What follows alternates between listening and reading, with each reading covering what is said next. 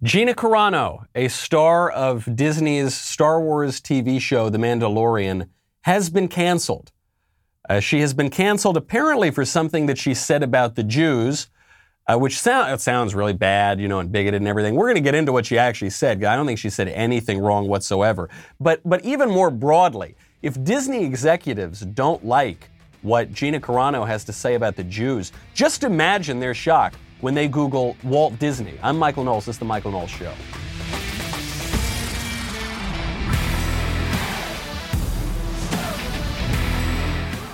Welcome back to the show.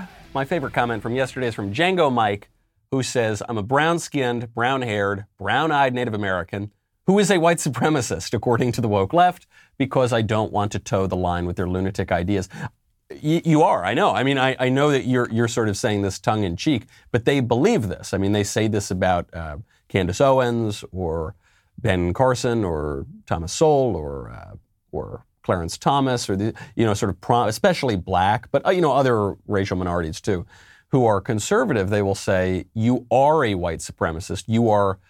You're maybe not aware of it, but you're laboring under a false consciousness. And that's why we need to raise awareness, raise consciousness, and make you woke, right? It's all talking about the same thing. And that way you'll realize that you're oppressed. You think you're happy and content. You'll have to realize you're oppressed, and then you will stop supporting white supremacy. That's the thing. You've got to come on up. If you want to make sure that you're in the best sort of health and wellness, vim and vigor, you got to check out Hims. 4hims.com is all about men's wellness. Need help with ED, hair loss, or have a cold? Interested in mental health or COVID-19 home tests? Hims is here for you. Through Hims, you can get the prescription medication that treats ED. Real science, real solutions to ED. This could cost hundreds of bucks if you had to go through a doctor or a pharmacy. Not so with Hims. Hims makes it simple and affordable. No embarrassing conversations, no expensive appointments. Just answer a few questions online about your medical history, and a provider will confidentially review. If you're approved, your medication is shipped directly to your door in discreet packaging, and shipping is free. No more searching online for answers to questions about ED or sexual wellness. I know for men sometimes we don't want to talk about these things. Go to your Hims account, ask a medical professional you can trust. Try Hims today by starting out with a free online visit. Go to 4hims.com/Michael for your free visit. That is 4hims.com/Michael, FORHIMS.com/Michael. Prescription products are subject to medical provider approval and require an online consultation with a medical provider who will determine if a prescription is appropriate. See website for full details and safety information. Remember, that is 4hims.com/Michael. Simple solution to problems that are pretty common. Go check out Hims. I think I was a little unfair to Walt Disney.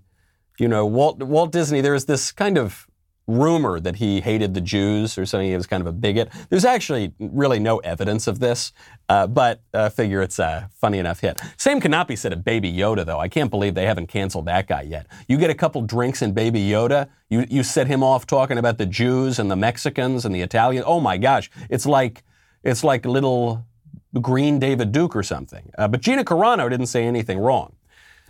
Disney put out a statement based on Gina Carano's old social media posts. They say, her social media posts denigrating people based on their cultural and religious identities are abhorrent and unacceptable. So, oh gosh, abhorrent and unacceptable. Okay, what did she say? So I pulled up the post. This is the worst post they could find. This is the height of her bigotry on social media. Gina Carano wrote, quote, Jews were beaten in the streets, not by Nazi soldiers, but by their neighbors, even by children.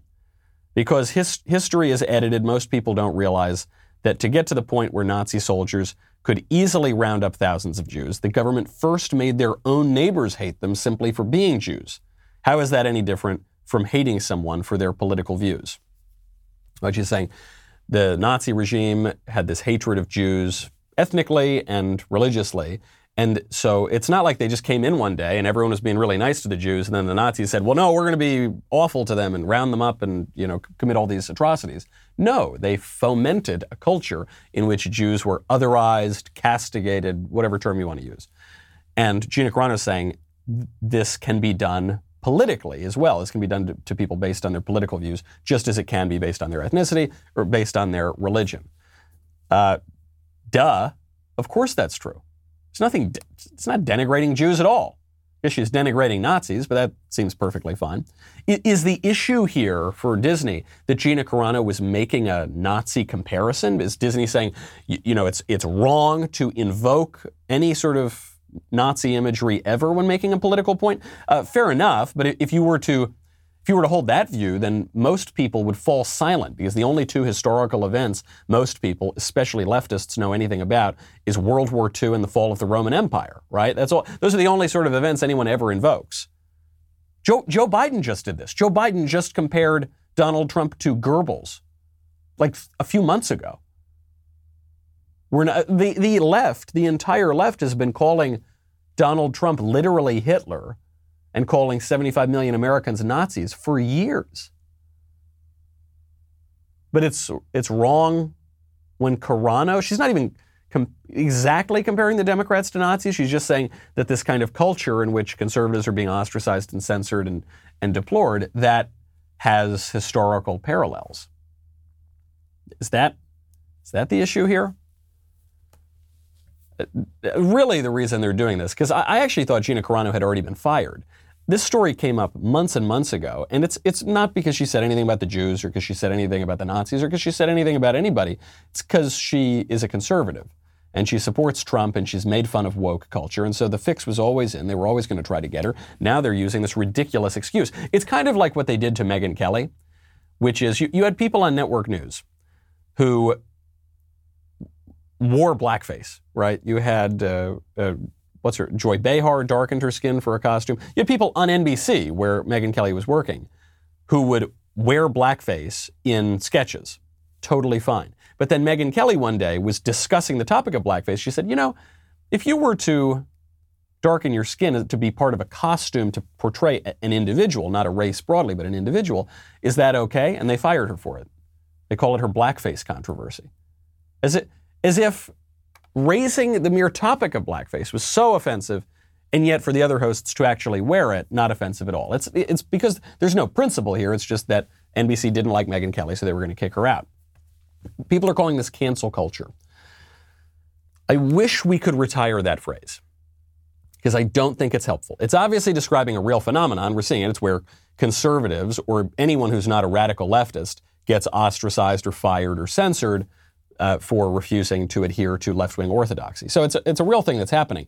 But cancel culture doesn't describe it. There are plenty of people who should be canceled. I'll give you an example just at Disney. James Gunn made all those jokes about how he wanted to have sex with children. If anybody is going to be canceled, James Gunn should be the one to be canceled, not Gina Carano. I'll give you a further example, though, because James Gunn might say, well, I was kidding, it was in poor taste, but I'm a comedian, and so, you got to give me a pass. Mark Hamill, Luke Skywalker, is accused of trying to coerce his son's girlfriend, who his son had knocked up, into killing the baby. So Mark Hamill allegedly pressured his son's girlfriend to kill his own grandson. And there are apparently texts and messages and all this sort of stuff. If that is true, Mark Hamill should be canceled. He should be not just fired from Star Wars, not just fired from Disney. He should be removed from polite society. He should be ostracized. He should be shunned. He should be canceled. He should not be invited to participate in things. It's a very, very bad thing. He certainly should not be invited to participate in things until he repents and says he's sorry and acknowledges how awful that is. Because nobody seriously opposes this broad definition of cancel culture. Nobody seriously believes that there ought to be no consequences whatsoever for things that people say and do. Nobody believes, if Gina Carano had walked onto the set one day and said Zig Heil, Heil Hitler, and had a swastika on her clothing, nobody believes she should keep her job. What people are, when people oppose cancel culture, what they're saying is that not that there should not be standards by which people rise and fall in their careers, but rather that the standards that people are being judged by are ridiculous. Because in the olden days, you would be judged by traditional standards. If you violate the traditional moral order or traditional social mores, you would face consequences. But now it's completely upended standards. It's left-wing standards.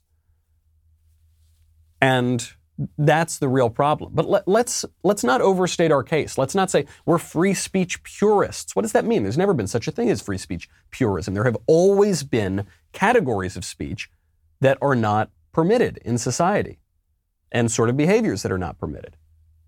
What we're actually saying something a little harder. I think conservatives think it's really simple, it's easy, it's inoffensive to just say, we support all speech, we support all actions, we don't want any standards. It's really easy. This is why we've lost on political correctness. We need to say something that requires more courage. We need to say some things are right, some things are wrong. You should be permitted to say and do some things, and you should face consequences for saying and doing other things. We have to be willing to do that. That kind of a regime of speech and behavior is going to exist. It has in every society and always will. It's just right now we've completely ceded that ground to the left. Here's something else we should cancel. Gender theory. We should cancel it. We shouldn't permit it. This radical gender theory that says that men can be women and women can be men. You can't have a society that holds both views at the same time because they're contradictory views. Either men are men and women are women and one cannot become the other, or there's no such thing as men and women and men can be men and women can become men can become women and women can become men. See how confusing this is? And there's really no such thing as an immutable natural category of sex. But you can't hold both at the same time because they're contradictory. So we have to cancel one. We have to exclude one. We have to censor one. And the one we're going to cancel should be gender theory. This is what's happening right now in Utah. Utah House of Representatives advanced a bill that would ban, quote, biological boys from competing on female sports teams. There's no such thing as a biological boy as distinct from some other kind of boy. I mentioned this the other day, but I may have been a little confusing in my language. There's just boys. They're biological boys, they're spiritual boys, they're boys in every way. And I actually think we err when we qualify these terms. Well, he's a biological boy, but therefore, he might be some other kind of girl. Why are we qualifying it? Boys are boys, girls are girls, that's it. Don't qualify it. If you say, well, I'm a biological boy, but I think I'm a girl, well then, but you're a boy. You're not a girl. You're a confused boy. Utah, trying to ban gender theory. North Dakota just passed a similar bill.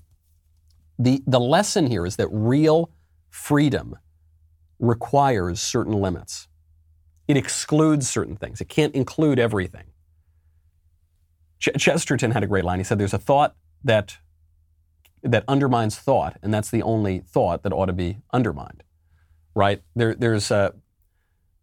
If we don't have any limits in our society, then we don't really have a society.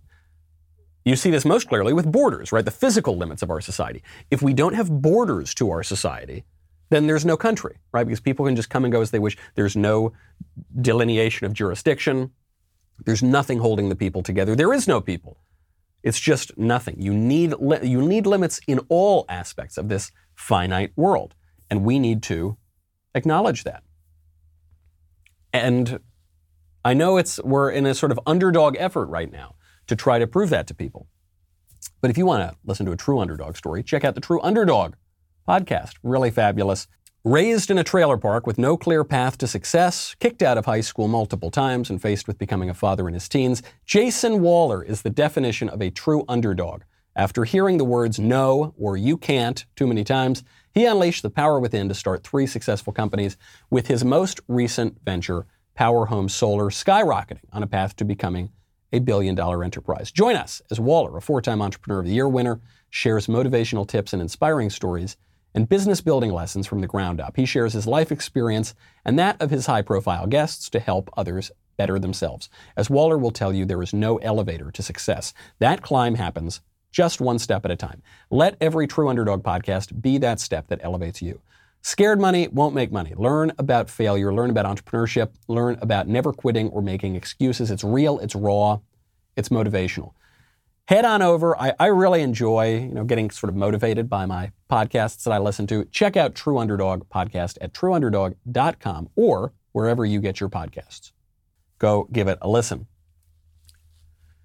Something else that we should cancel these days, Gavin Newsom. Gavin Newsom is the failed governor of California. Some of us call him Newsolini. He should be canceled. He should lose his career. We should hear from him no more. He should go be a private citizen and enjoy fancy dinners at the French Laundry and live his life. The effort to recall Gavin Newsom is actually picking up steam. This has been going on for years now. They've been trying to get to 1.5 million signatures to recall Newsom and then force a new election, and you'll have a lot of different people running. They've done this in California before. That's how we got Schwarzenegger. We have 1.4 million signatures right now. You need to get, by March 17th, you need to get 1.5 million. So you'd say, okay, we're very close. It's easy. We're going to get 100,000 signatures. But it's actually not that simple, because what's going to happen then is Democratic operatives are going to come in and start taking out signatures and disqualifying them and saying, that guy no longer lives here. That's not that guy's address, right? This happens in every campaign. So you actually need to have many more signatures than the 1.5 million threshold. You probably need like 1.8, maybe even 2 million signatures to really make this work. Good news. The RNC is investing $250,000 into the California recall campaign right now. So the Republican National Committee is finally getting involved. This, to me, is a very good sign. Thus far, the RNC has not gotten involved because these are long-shot campaigns. The RNC has finite resources, so they don't want to blow it on a campaign that's not going to work.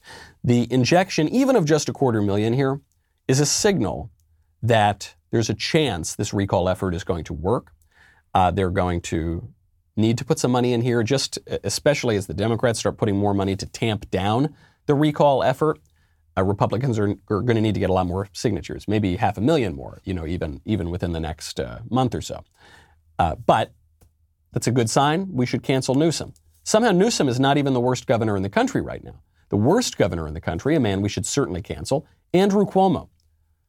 Andrew Cuomo has gotten credit for being the greatest governor on COVID, even though his state leads in, or is at least very near to the top in, total death count, death rate, just an absolute failure in the handling of coronavirus. And this guy had the unmitigated gall to write a book about leadership lessons from COVID. It probably has the same content as my first magnum opus, Reasons to Vote for Democrats, totally blank book. So we've been saying for months and months, I spoke to my friend who's a New York State Assemblyman, Kevin Byrne, the other day. We've been saying that Cuomo is directly responsible in his policies for a lot of extra deaths, particularly among senior citizens, particularly in New York's nursing homes. The media won't cover this sort of thing, but now it turns out we're right. Andrew Cuomo's top aide, her name is Secretary to the Governor, Melissa DeRosa. She just admitted and apologized in a phone call to Democratic lawmakers for the cover-up in New York nursing home deaths during the COVID epidemic. A cover-up. I use that word very specifically.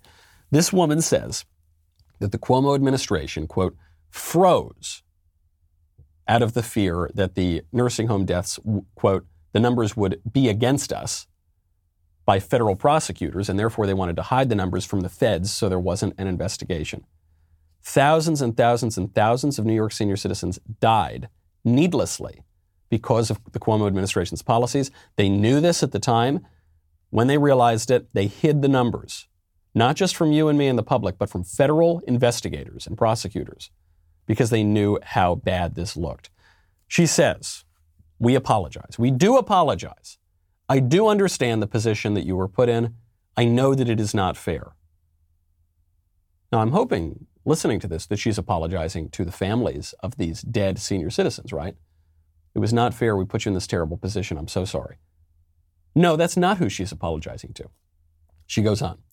It was not our intention to put you in that political position with the Republicans. The woman is not apologizing. The Cuomo administration is not apologizing to the families of these dead senior citizens. She's not apologizing to the senior citizens themselves. She's apologizing to Democrats because their reckless policies that killed thousands of seniors and the cover-up that followed put Democrats in a bad political position. That's the kind of administration we're talking about. This man, Andrew Cuomo, the worst governor in the country, a truly corrupt politician. I've had the privilege or displeasure of meeting Andrew Cuomo a couple times because we're from right around the same town in New York, and I've run into him in other places. A real bulldog type of a guy, a pure political animal. He's been in it since his dad was governor. It was clear to anybody with two eyes what was going on during COVID. But the mainstream media refused to report on it. Take a listen to as Andrew Cuomo's policies were killing all these seniors and as he was covering it up from the feds, this is how the media covered him. David, we're standing by for Governor Cuomo's press conference, his daily briefing. How would you contrast Cuomo and President Trump's handling of the crisis? Truth versus mendacity. Governor Cuomo out there day after day after day, everything Trump isn't. Honest, direct, brave. Real leadership of the kind the President of the United States should have provided. Governor Cuomo is clearly living in a totally different reality, the actual one, than the President of the United States. Governor Cuomo has become a national leader. For a lot of people, Andrew Cuomo has become the leader of the Democratic Party. He is conveying incredible strength. You spoke to National Guard troops today in a stirring speech that, if I wasn't listening carefully, I thought you were sending soldiers off to war. This has been a remarkable show of leadership by Governor Cuomo in recent days.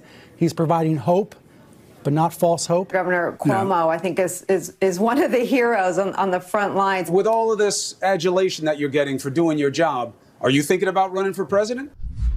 Are you? You should be. You're doing such a good job, Andrew Cuomo. You're doing such a wonderful job, says his brother, Chris Cuomo. How corrupt is this whole edifice? All the while they were pushing this propaganda, this dude, Cuomo, was, through his policies, killing senior citizens, and through his other policies, covering it up. Remember that next time you trust the media. The media, frankly, that might not even be the most embarrassing set of clips I've seen from the media recently. The most embarrassing one might go to the eulogy for the founder of Hustler, Larry Flynt. I didn't even realize Larry Flynt had died. Larry Flynt dies, and this guy's one of the most famous pornographers in the country, other than Hugh Hefner, probably the most famous one.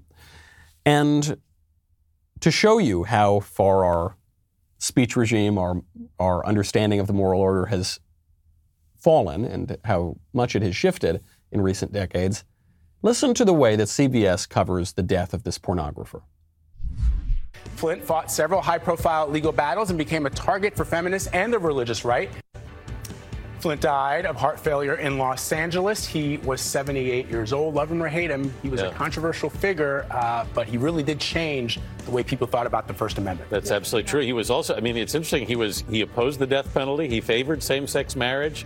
He spoke out against the U.S. invasion of Iraq. Politically, he was very progressive. He was not what you might think that Larry Flynt was going to be. Yeah. Some reader of Hustler left a copy in a construction site when I was 10 near my friend's house. What'd you do with it? And it changed my life forever. Did it? And here you are on CBS this morning. How about that? This is very embarrassing for these people on many levels. It's a funny line, I found this porn magnet changed my life forever when I was 10 years old. I think that's true. I think that actually is true. And part of the reason right now that on the right, this porn debate has come up, this question of should we regulate porn or ban porn, you'll notice it's come up not from Gen X or the boomers or even millennials. It's really come up from Gen Z. Why? Because Gen Z is the first generation that grew up with the internet all the time, basically in a world saturated by not just a little nudie magazine, but by high-speed internet porn. From the age of 10 or whenever, I think on average, people are about 11 years old when they first discover porn in these younger generations. And it can really ruin your life. It can really make your life a lot harder. I think people make fun of these Zoomers when they say, we need to regulate porn. They say, oh, yeah, you probably look at porn. Yeah, they probably do. Because something like, 92% or something of men look at porn, certainly have looked at porn. I think in terms of have seen naked ladies on the internet, it's like 92% of men have done it and 8% of men are lying, is what people say about the statistics. Yes, they realize it's a real problem. And Larry Flynt is in no small part responsible for that. I couldn't get over it when that reporter said, though, believe it or not, Larry Flynt was politically very progressive. Gee, you don't say. Oh, I thought he was a conservative Republican. I thought he was like Edmund Burke. But he's progressive, the pornographer? Wow, shocking. Yeah, Larry Flynt, when Republican politicians would oppose the ubiquity of porn, he would go in and try to gin up sex scandals for them in the 1990s. He endorsed Mark Sanford in 2013 for South Carolina's 1st Congressional District because he said, quote, his open embrace of his mistress in the name of love, breaking his sacred marriage vows, was an act of bravery that has drawn my support. That guy should be canceled. That sort of culture should be canceled. That view of the First Amendment, which is completely at odds with the understanding of our founding fathers and most of the history of our country, that should be canceled. It has to be. You can't have both views. You can't have the view of the founding fathers of the First Amendment and the modern view at the same time. One view says we need to prioritize liberty, not licentiousness. Licentiousness will destroy liberty. The modern view says licentiousness is liberty. Can't have them both. You got to pick one. We should pick the founding fathers. We can all pray for Larry Flint's soul. But when we think about his legacy, we should not celebrate it in the way that CBS is doing. You know, one thing we can celebrate is getting a great deal on auto parts. You can do that at rockauto.com. Rockauto.com is a family business serving auto parts customers online for 20 years. Go to rockauto.com to shop for auto and body parts from hundreds of manufacturers. Best of all, prices at rockauto.com are always reliably low. They're the same for professionals and do-it-yourselfers. And the catalog is so easy that even I can navigate it. You know, look, I'm not gonna pretend to be somebody I'm not. I'm not the handiest guy in the world, okay? When I go into the brick and mortar auto parts store and they start asking me questions about whether I need the doohickey for the gizmo on my GT7 Honda, I don't know. I have a Honda. I don't know. You tell me what I need. Then they go in the back. They charge you twice as much. They probably order it on rockauto.com anyway. Skip all that nonsense. RockAuto.com makes their selection so easy, so simple, even I can do it. Go to RockAuto.com right now. See all the parts available for your car or truck. Simple enough. If I can do it, you can do it. Then write Knowles, Knowles, in their How Did You Hear About Us box. That way they will know that we sent you. Go check out Rock Auto. Family business, so simple to navigate. Even I can do it. Go check out Rock Auto. So the journalists have completely humiliated themselves, not just in the last few weeks, obviously over many, many years, but especially in the way they've covered Cuomo, especially in the way they're eulogizing pornographers. That is embarrassing stuff. Meanwhile, real journalists, real investigative reporters doing real work who are exposing crooked leftists are getting canceled themselves. James O'Keefe from Project Veritas, he's having his main Project Veritas account being kicked off of Twitter. Why is he being kicked off of Twitter? Allegedly for sharing private information. The real reason is because he's investigating big tech. So one of his investigators goes up, finds Facebook's VP, Guy Rosen, and starts talking to him outside of his home. Twitter now says this is private information because they showed part of the guy's house in the shot. Obviously, he was outside there, and therefore, he's got to be kicked off of Twitter. James O'Keefe responds and says that's a ridiculous double standard. Project Veritas talked to Rosen outside his residence. We asked him for comment. He did not reply. There he is. When you talk about freezing comments containing hate speech, what do you mean by that? The VP of Integrity at Facebook, showing how much integrity he has. There's nothing in this tweet that violates private information. By the way, it's the paragon of television reporting to speak with residents outside their homes when it comes to matters of public importance. CNN also confronted an alleged Russian operative inside an apartment building. The Telegraph does this all the time. Many reporters speak with people outside on the street. It's just what reporters do. So we're actually not going to delete this tweet yet because I think it would be unconscionable for me to have a different standard than the mainstream press. Fair enough. James O'Keefe is making a very narrow point here, which is this is a typical practice of journalists, and they're holding me to one standard and they're not holding everyone else to another. Broadly speaking, I think it's very wrong to go to the houses, even of prominent people or public figures, where their wife and children sleep. I'm very fortunate to live in a state with a broad understanding of the Second Amendment, and if anybody shows up to my house to try to do any of us harm, that would be unfortunate for that person. So in a way, I'm actually quite sympathetic to the Facebook VP's point of view here.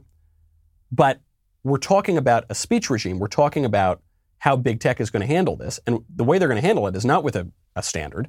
I'd actually be perfectly fine saying, can't show up to people's houses anymore. Sorry, can't do it. Okay, fine. You're going to apply that across the board? I think maybe that actually is a little bit more civilized than what we're looking at now. But that's not the standard. The standard is you can do whatever you want to the conservatives. You can have elected Democrats saying, go show up to conservatives' houses and scream in their windows and scare them half to death. You have actual prominent Democrats doing that.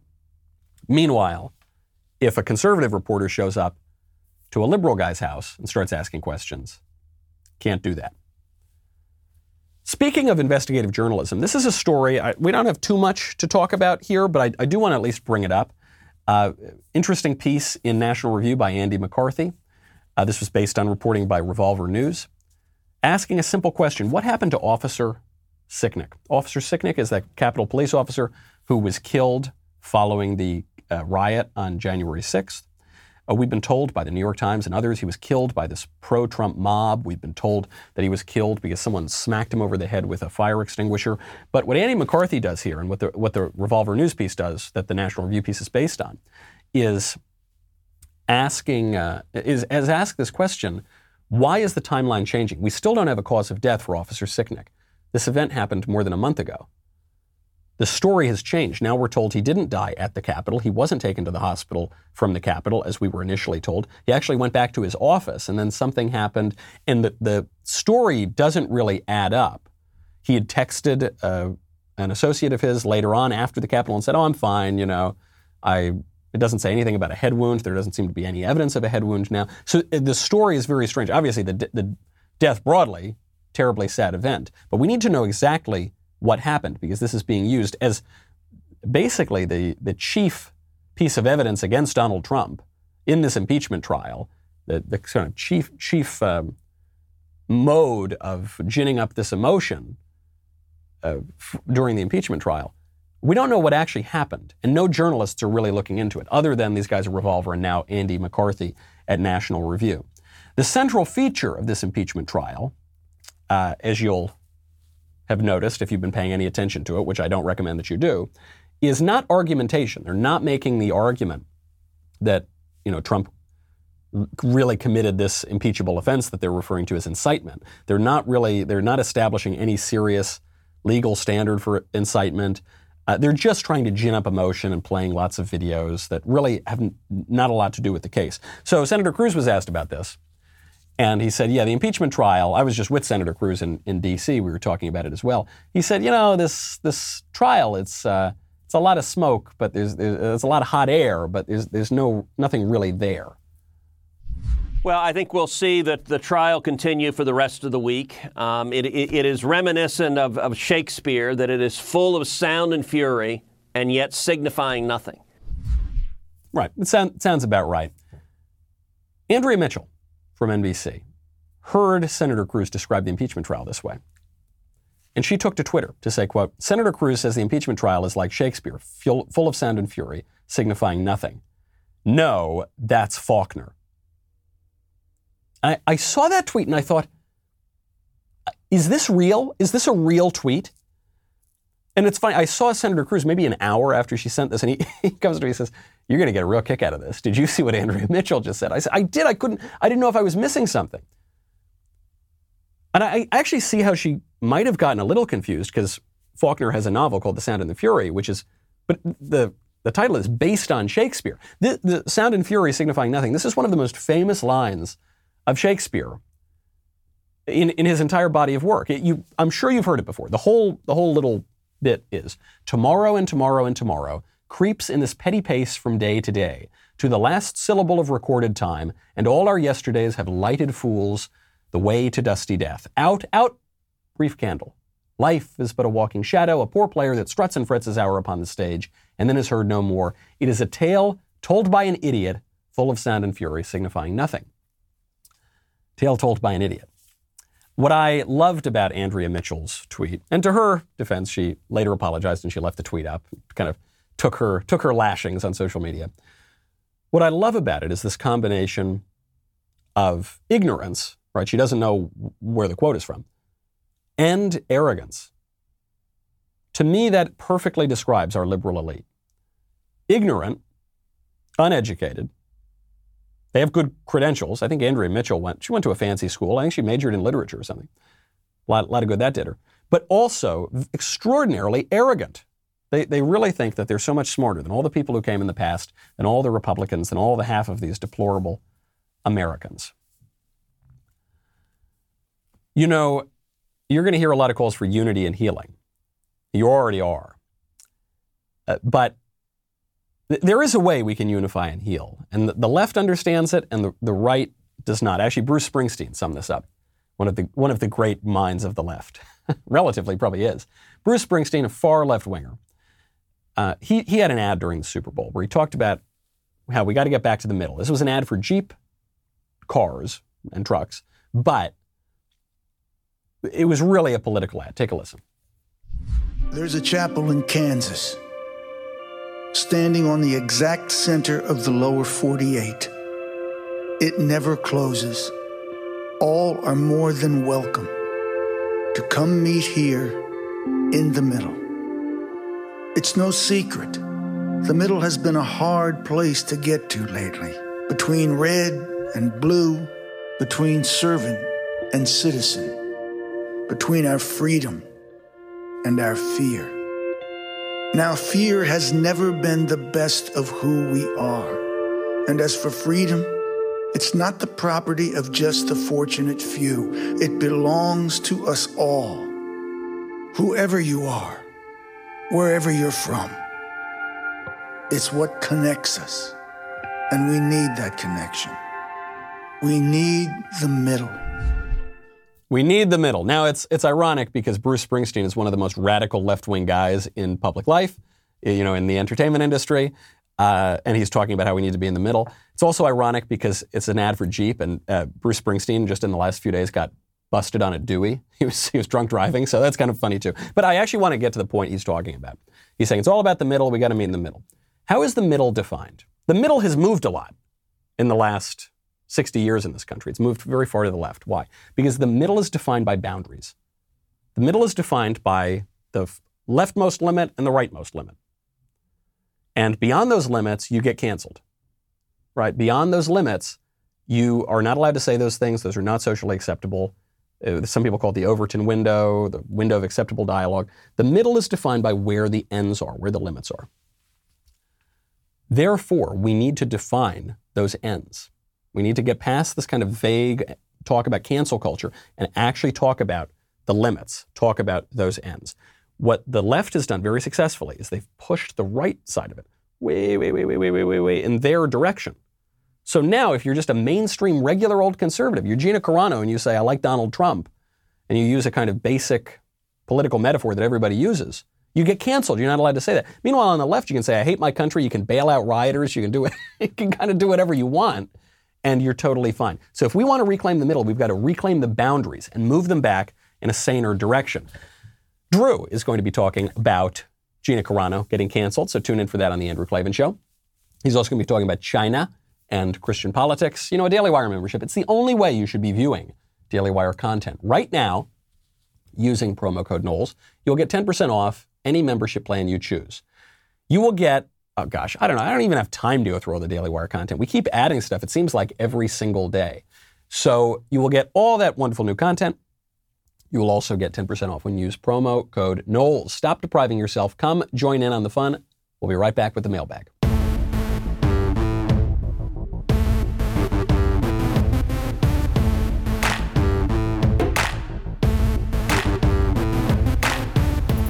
Welcome back. My absolute favorite time of the week, the mailbag. First question from Skylar. Dear Mr. Knowles, on your show, you said that you were strongly opposed to the free market mentality that many conservatives continue to maintain in light of the big tech oligarchy. Regarding this, what is the remedy you propose outside of the free market? And if your remedy is found in government intervention, how do you justify it looking to the government to solve our problems?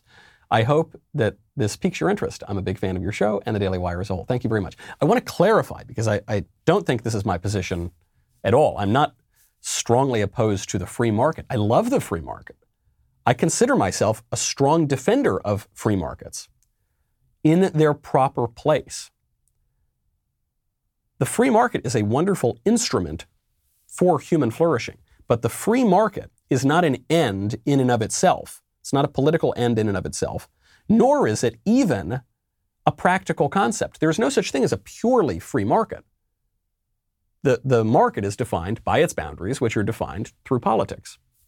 And you want to have a robust market setup, but There's no such thing as a market without boundaries. Just think of a regular physical marketplace. The physical marketplace has boundaries to it. It has different shops in it. It's got different rules of how exchange is done. It has currency. It has all of these kinds of features that we get not from our brilliant reason and abstraction exclusively. We get it also from our tradition. We get it also from practice. We get it also from our ritual. We get it also from how it's existed in America before. So specifically to your question on big tech, you're right. I think that the heretofore conservative line of you don't like big technology companies controlling the flow of information? Build your own Google. Build your own Twitter. I think that's preposterous. These are not private companies in any real sense of that word. They work with the government. They work with the ruling regime. They are monopolistic in many ways. They've grown in large part through fraud, by defrauding customers on what they are really getting, what kind of freedom they'll have on the platform, and by exploiting legal loopholes. Notably, as we've often talked about, not just on this show, but on the right, through Section 230 of the Communications Decency Act. So, yeah, I don't think we should have any sentimentality for these big tech companies. What they are doing is controlling the flow of information in what is the public square now, which is the internet, and in a republic, in a self-governing republic, that communication, that ability to persuade people, that is politics, right? That is how politics is conducted. So we can't allow them to have that kind of power. What am I proposing? You're saying, are you going to turn to the government for help? You can't turn to the government. Government can't help you. This presumes what I think is an unfortunate view of politics that has cropped up over the last 20 or 30 years or so on the right, that says basically there's no legitimate role for government whatsoever to do anything in society. If we really believe that, we are anarchists. Do you think that conservatives, if they're really being true to their principles, are anarchists? No. The only anarchists we see in public life right now are the ones in Portland with the Antifa burning down buildings. Do you think they're conservative? Do you think they're right-wing? No. There is a role for the state. I'm a great defender of the state. Just like I'm a great defender of free markets, I'm going to go on the other side now and say I'm a great defender of the state in its proper place. The state is good. Law and order is good. You can't have freedom without law and order, without a state to protect the rules, to police certain people, to protect private property, among other things. You don't want the state to get out of its place. When you make an idol out of the state, you become a statist. Statism is wrong. When you make an idol out of the free market, you become, a worshiper of mammon or something. I don't know. You go very wrong, though. Chesterton had this great line. He said that, heresy, generally speaking, he's talking about religion here, obviously. Heresy is not the promotion of vice over virtue, so much as it is the promotion of one virtue to the exclusion of the other virtues, out of place. He's talking about his friend George Bernard Shaw, who was a sort of radical atheist socialist. Pretty good playwright, actually, but radical left-winger. But he was friends with Chesterton. He said that the problem with Bernard Shaw is not that he doesn't have a great big heart. He's got a very great big heart, but it's in the wrong place. So we want things to be in their proper place. We want markets, we want a state, we want a respect for the individual, we want a respect for family and in these civil institutions. We want them all ordered toward the good, which is what society aims at. The Constitution is clear about this, right? To promote the general welfare, to secure the blessings of liberty. Not even liberty as an end in and of itself, liberty as an instrument to secure the blessings of liberty, which is human flourishing, ultimately ordered toward the good. I hope that clears it up. From Timothy. Hey, Michael, thank you for your insights and wisdom. Thank you for the compliment. I have a question about George Orwell. I recently looked up Orwell on Wikipedia. I was shocked to see them proudly proclaim that he was a democratic socialist. How can that be true? It seems to me that 1984 is not just a rebuttal of totalitarianism, but also of socialism. Orwell describes in the book how capitalism created so much surplus in the world that the governments had to come in and control the supply so that the people were kept in a state of constant misery. How could a socialist write this book? Thank you. Yeah, it's a good question. This comes up a lot. Orwell was a democratic socialist. And he said, actually, in other writings, he said, everything I've written is in defense of democratic socialism, with an important caveat, as I understand it. And I hate to presume to say that he didn't understand it very well, but what you have to understand the historical context of the times. And of these terms. You just used the term capitalism. Capitalism is a word basically popularized by Karl Marx, right? It's a term that is, the reason we use it today is basically because of communists. And Marxism presupposes capitalism. Right? Capitalism is actually a part of Marxism. It's a stage in historical development after which we can then, overthrow our shackles. There will be a big class revolution and there will be no state in this kind of utopian world. That, of course, never happens in reality. So when Orwell is writing, he's writing against Stalinism. That is to say, the reality of the Soviet Union. But he's still laboring, as so many intellectuals labored at that time, probably most intellectuals labored at that time, under the idea that socialism, or even, I suppose, communism, could be redeemable. It's just they got the wrong one. You see this with the Trotskyists and the Trotskyites. They're called both terms, which is people who were disillusioned with how Stalin was running the Soviet Union, but they couldn't admit that Stalin was a natural conclusion of their ideology. So they had to say, no, it just went wrong. True socialism, true communism's never been tried. If Trotsky had held power, this kind of rival of Stalin, if Trotsky had held power, then we would have this utopia on earth. And it's just not true. Trotsky, because he didn't really amass ultimately this political power, he's made this kind of martyr of the true good communism. But, if Trotsky had power, it would have been the same exact thing. Stalin just managed to do it. And one could go on at great length about what actually happened in the Soviet Union. But suffice it to say, Orwell was writing against communism and socialism in practice. And he was not able to give up his views of what socialism could be, which was true of virtually all the smart people at the time, and even many smart people today, even though they're so misguided on it. From Owen, Dear Michael, I was just confirmed into the Catholic Church, and my saint name was Thomas, after St. Thomas Aquinas. What was your saint name, and what is your advice for me as I move on to the next phase of my faith? Thanks, and God bless. Wow, that's so wonderful. My confirmation name is also Thomas. I don't know if it was Thomas the Apostle or Thomas Aquinas. I picked it when I was 13, when I was a precocious and ignorant little agnostic veering toward atheism. And I chose that name, one, because Thomas was a doubter, and also because Thomas Aquinas was very intelligent. So I think I chose Thomas the Apostle. I consider Thomas Apostle to be my confirmation saint, but I don't know, I guess it could have been Thomas Aquinas too. Hope I get both of those guys to, pray for me. I am right now reading Boethius, or rereading Boethius. I haven't read him since college, on whose Consolation of Philosophy and on whose writing Thomas Aquinas, or from whose writing Thomas Aquinas draws great inspiration. And I'm also watching all these series from the Thomistic Institute, so I'm really trying to delve a little bit more into to Thomas Aquinas. So that's great. I would encourage you to check out Boethius and the Thomistic Institute, and most importantly, to just make sure your prayer life is, and your the ultimate prayer, going to the Holy Mass and receiving the Eucharist and receiving the sacraments, to make sure that you are doing that regularly. Nightly rosary is very, very important sort of thing. And welcome home. That's great. From Bernard. Hello, Michael. Wonder if this is Bernard Shaw. Wouldn't that be weird? From beyond the grave. He's looking up at us right now from the afterlife. I hope that you and your new baby are doing well. Greetings from a fellow trad Catholic. Oh, that's great.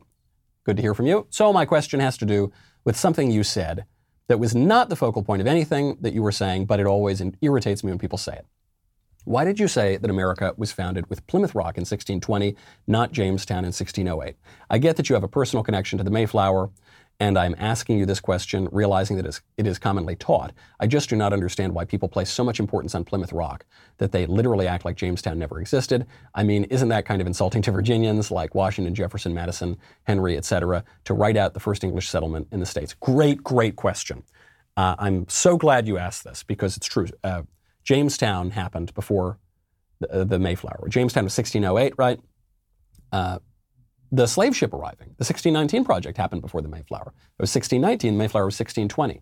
We just celebrated the 400th anniversary of the Mayflower.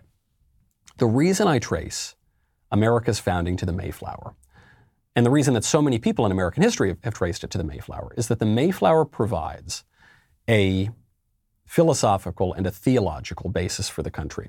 in a way that Jamestown did not. Obviously, Jamestown contributes to the founding of America. Christopher Columbus greatly contributes to the founding of America. I guess 1619 in a way contributes to the founding of America. I guess a lot of these things did. 1776 obviously is the founding of the country, and yet we tend to trace the founding of our country earlier, right? It's the founding of the United States, but we tend to trace the founding of our country earlier.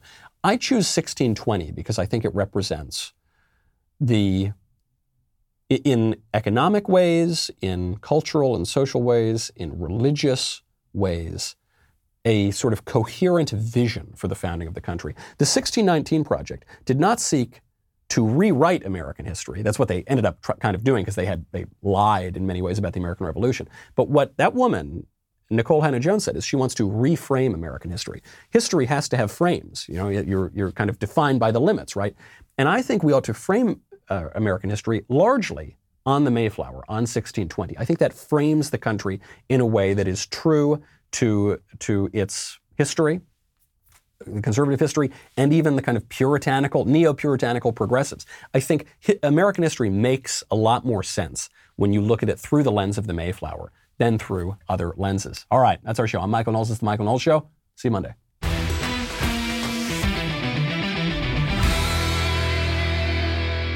If you enjoyed this episode, don't forget to subscribe.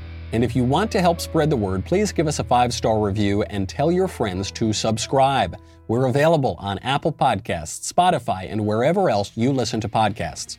Also, be sure to check out the other Daily Wire podcasts, including The Ben Shapiro Show, The Andrew Klavan Show, and The Matt Walsh Show. The Michael Knowles Show is produced by Ben Davies. Executive producer, Jeremy Boring. Our technical director is Austin Stevens. Supervising producers, Mathis Glover and Robert Sterling. Production manager, Pavel Vidovsky. Editor and associate producer, Danny D'Amico. Audio mixer, Mike Coromina.